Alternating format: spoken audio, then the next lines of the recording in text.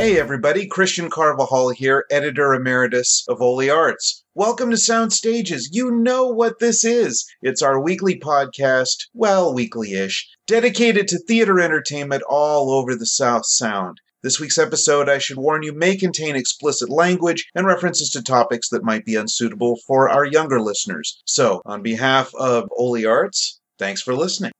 Hi everybody, Christian Carvajal here on a blustery but beautiful summer night at Port Plaza.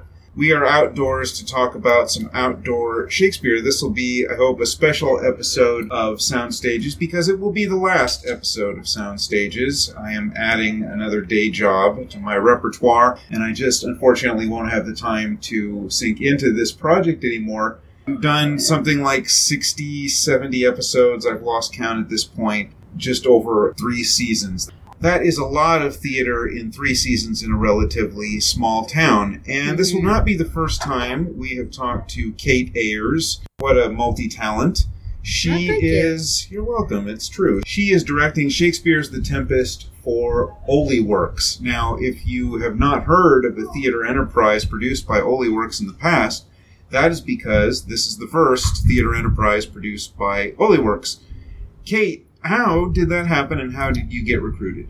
Let's see. It's been kind of in the works for a couple years. Ned Hayes had this vision of doing The Tempest here at Port Plaza, and he had shared that with me a couple years ago. I said, The Tempest is one of my favorite Shakespeare. It's probably my very favorite Shakespeare play. It's so beautiful. I thought the port is kind of a cool place to do it. You've got the sound right there and this huge tower above us that could be a great background. And I think just from talking with Ned over the past couple years, it kind of developed into that. And he asked me if I wanted to direct it. If I wanted to be a part of it, what would I want to do? Be in it, to direct it. And it kind of fell that I would direct it. And I'm really happy with that. So how much of the package was set when you came on board? He had talked with Brian Terrell about being Prospero, and that's about it. We had talked about me cutting it.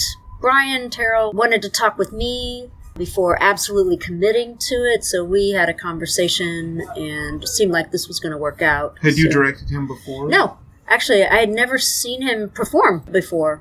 His reputation preceded him. And actually, we knew each other back in Indiana. Oh, really? I may have seen him perform, because I know I saw some shows he was in. I just don't remember it. But I do remember his wife. And we were both in the theater community back there. But I remember her more than him. So I didn't have memory of seeing him. So, yeah, we reminisced about that. That was kind of our meeting. We reminisced about being in the theater community back in Indiana and what that was like. And here we both are.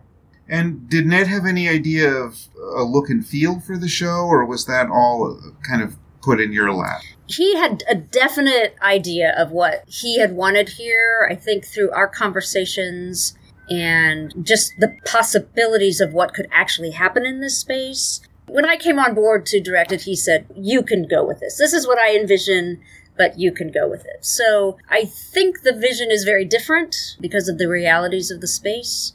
But I actually think it works really well in this space. Well, I must confess, when I was first called and asked to participate, and I was really excited to do it, especially given the fact that the third and final weekend will be Harbor Days. Right. We'll have the tall ships behind us. Mm-hmm. It just seemed really great. But when we first got into the space here, I realized, this is going to be kind of daunting because it's not necessarily wired for outdoor performances very well, and the acoustic environment is not ideal. There's seagulls yelling over the top of us all the Constantly, time. Right? Constantly.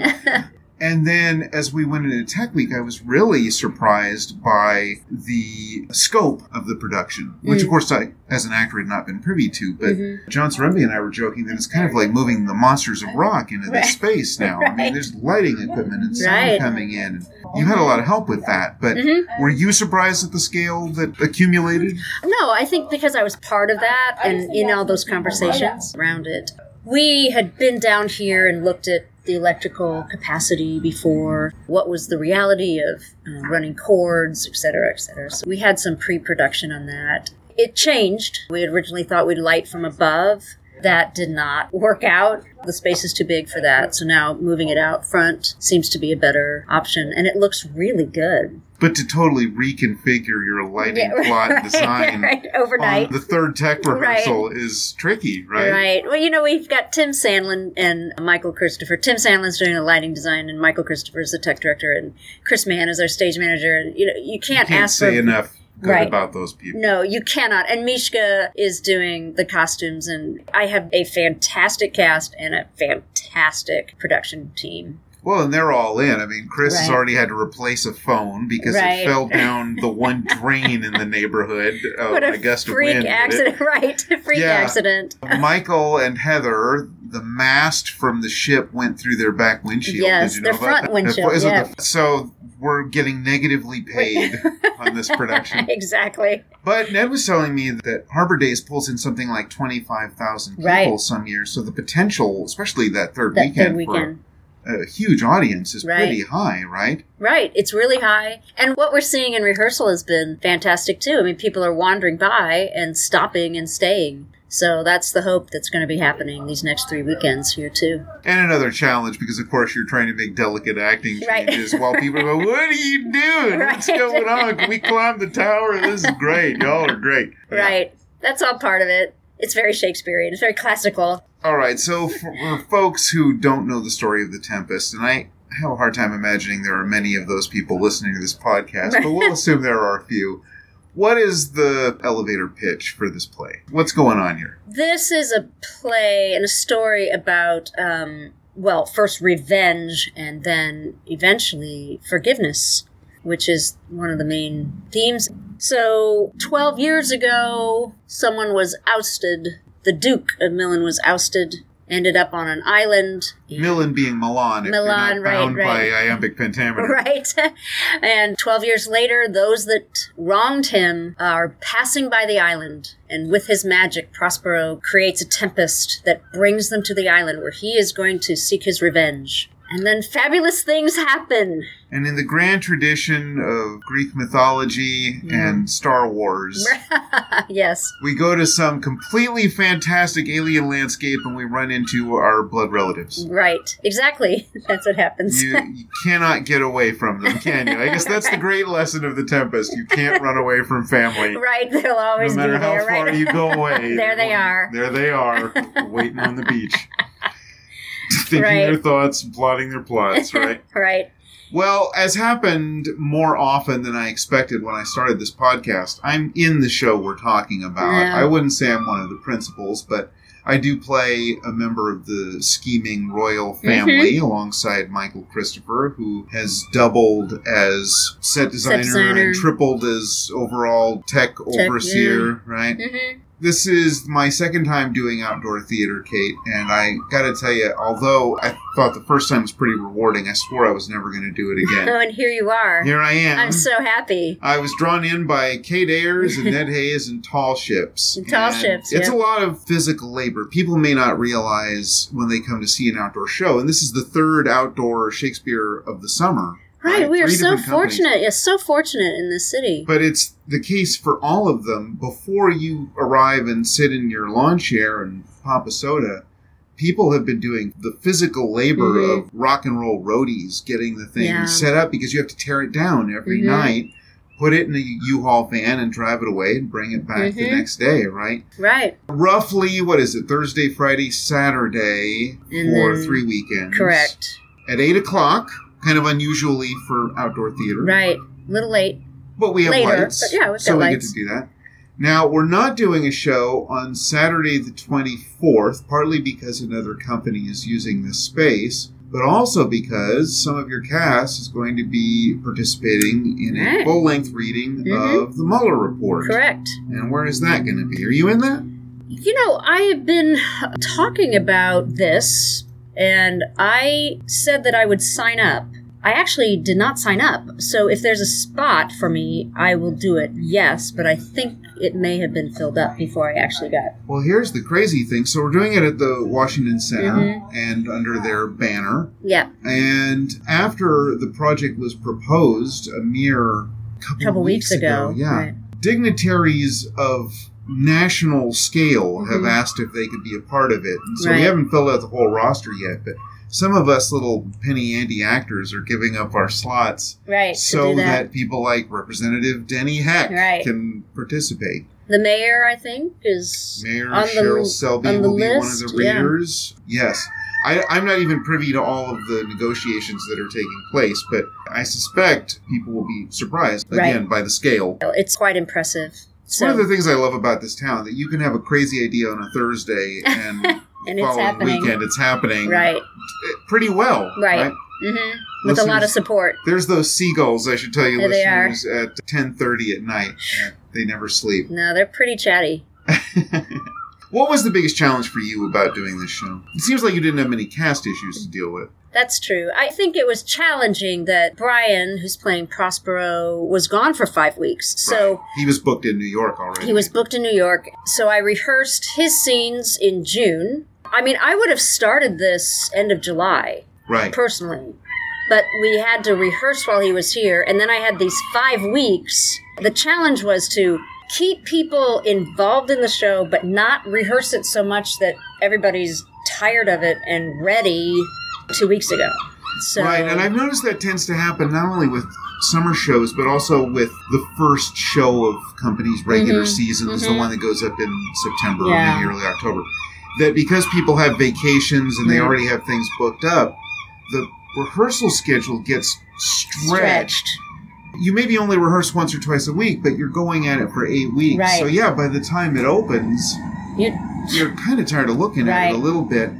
It's been different with this one, I think, because not only with the challenge of performing when our lead is an imaginary space, right? We've been acting at our imaginary friend for most of the run. But also, you would think you had your lines, and then you'd go on hiatus for a week, and maybe you're doing other things. You don't look at it. You come back, you think, oh, geez, I don't even remember why I'm standing here. And then you have to start afresh. Did you feel that sort of stop-start quality to some of the rehearsals? My concern was I don't want people to get tired of it or forget about it. That was my biggest challenge. And everybody's, like just what you said, everybody's vacations, and this show's very episodic, so I don't think we had everybody in every scene until this week. No, and then Brian came back from New York, and although he had known his lines pretty clearly when he left, he came back and was rusty, honestly, the first night back. So I don't even know if that really counted as a proper rehearsal. I felt like, here we are, it's Tuesday night, we open in 2 or 3 days. I felt like tonight was when it really started cooking with gas. I agree. We had rehearsals when he got back. We rehearsed Monday, and then his scenes. And I think that really helped start it. And then bringing him in with everyone. Yeah, we knew it was going to be bumpy. And it was. But I think tonight, really, he dropped in pretty quickly. Yeah, I was really impressed with a young actor by the name of Kate Anders, who is, I guess, kind of new to this area, but she has a solid career elsewhere. She is playing Miranda, his daughter, and so she's really borne the brunt, I think, of playing to empty air. Right. She's fantastic. It's almost green screen acting, right? She'll be ready to go work at ILM. Right. But yeah, they kind of walked around, I noticed, walked around the space, ran a few lines against each other, and tonight it was father-daughter. Everything was good to go. Right. Of course, Brian has no end of experience doing outdoor summer Shakespeare because he worked at Oregon Shakes for many seasons, I think.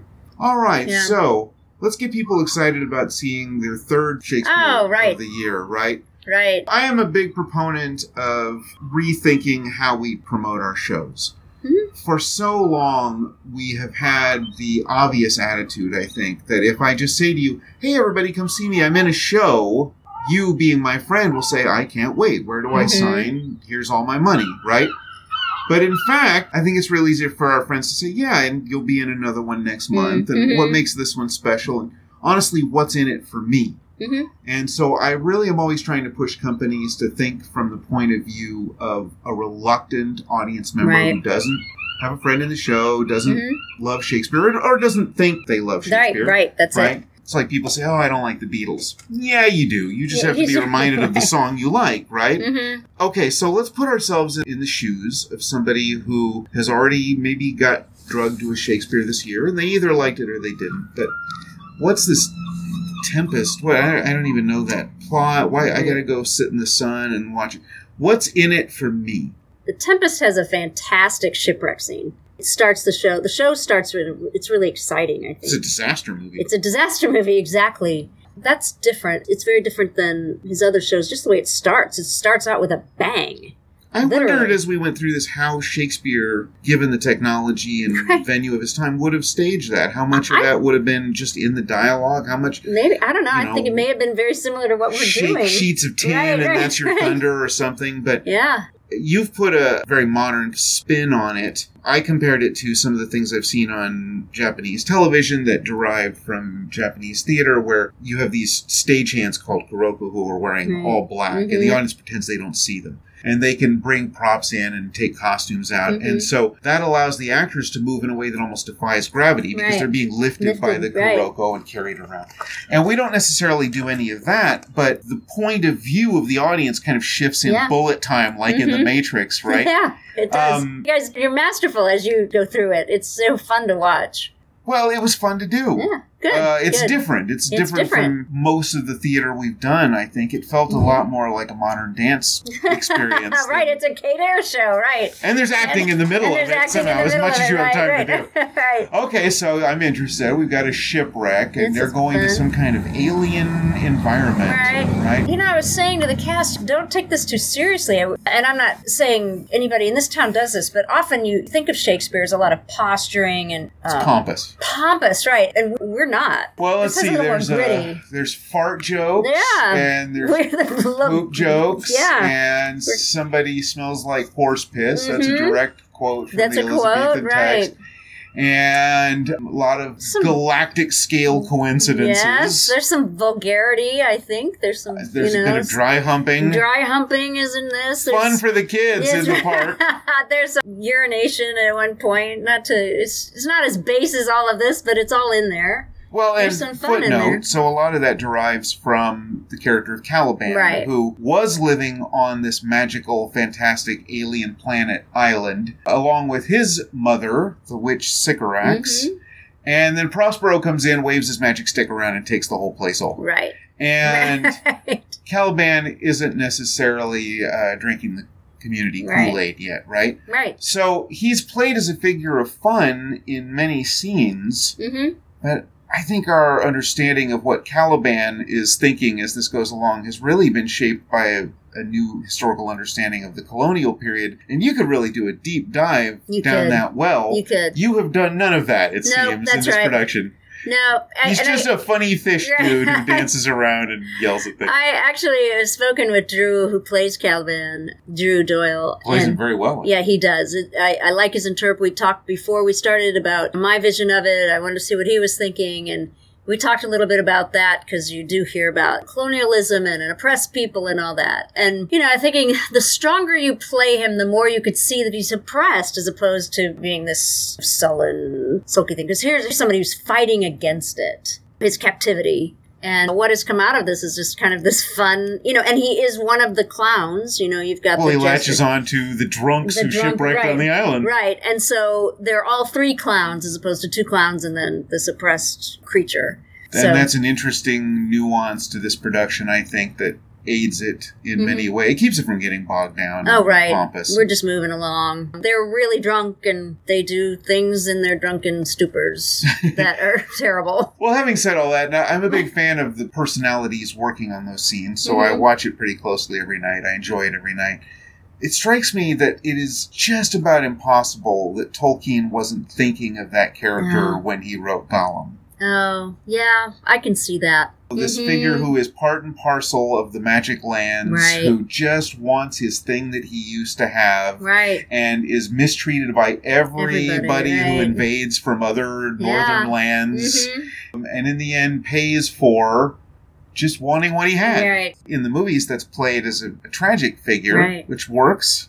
Yeah. I think it could work in some productions of this show, but not in a production with a bunch of seagulls screaming over their heads. That's true. I think Caliban, he's sympathetic. I think people are going to like him in this one. In many, he's unlikable. I've seen him play I've seen him play grotesquely. Right, grotesquely. I think there's a lot of sympathy for him in the way Drew is doing this. That you like him, you feel sorry for him a little bit. Yeah, I hope as people on the drive home are talking about the show, there'll be a moment at least where they go, wait a minute, like, that was his island. Right. He actually has a pretty good case here for getting to keep it, I suppose. Well, and maybe he does. And maybe he does. Maybe after our supposed heroes sail home, he becomes Lord of the Manor. Right. Ariel goes off. Right. Who knows? Ariel is freed and she goes off. I guess, on the eastern wind. Maybe, right? Yeah. Ariel, that's Silva Getz in this show, and I have encouraged her to wear her pedometer every night because she's moving around. Putting in about 8,000 steps, I think, of performance. So it's a fun show, and look, it's free. Fun. Boy, and then hard on the heels of that will come everybody's fall season, and we're in it full tilt again into another year of theater. And hopefully some local podcaster will step up and has the time to do it, and will tell you all about it. If not, by all means, everybody, please keep an eye on oliarts.org. Always free to scope the site, always free to pick up the magazine at your local coffee shop. Take a look and see what's coming, because the quality of theater in this town is not only abundant, but stellar. I mean, that's true. You and I have worked in bigger markets. We've worked in smaller markets than this. We know the challenges of just trying to get a show staged in some communities. In some, it's hard to fit it in with the high budget work that's being done. I think we're in the Goldilocks zone here. I do too. I was looking at... I'm not leaving. Me neither. I've bought a house. I'm staying. I was looking out last night and tonight, just watching the show, and you've got the sound over here, and I see the Capitol behind us, and I thought, I am in the best place in the world right now. Yeah. Well, we'll finish on that. Look, I've enjoyed doing this podcast for its however many episodes it's been. We're back full circle to the start of another theater year, and it's just as exciting to watch it all come together as it ever has been for me. So... Thank you, Car, for all you've done. Thank you, guys. And thank you, listeners. Some of you have listened to every single episode in their entirety. We know that from watching the stats. I hope you've enjoyed it. And, if one of you thinks, I could do that, well, the market's wide open. You should email Billy and Ned at Ole Arts and see if maybe they're hiring. Anyway, thanks for listening, everybody. We won't see you next time on Sound Stages, but we will see you on Sound Stages.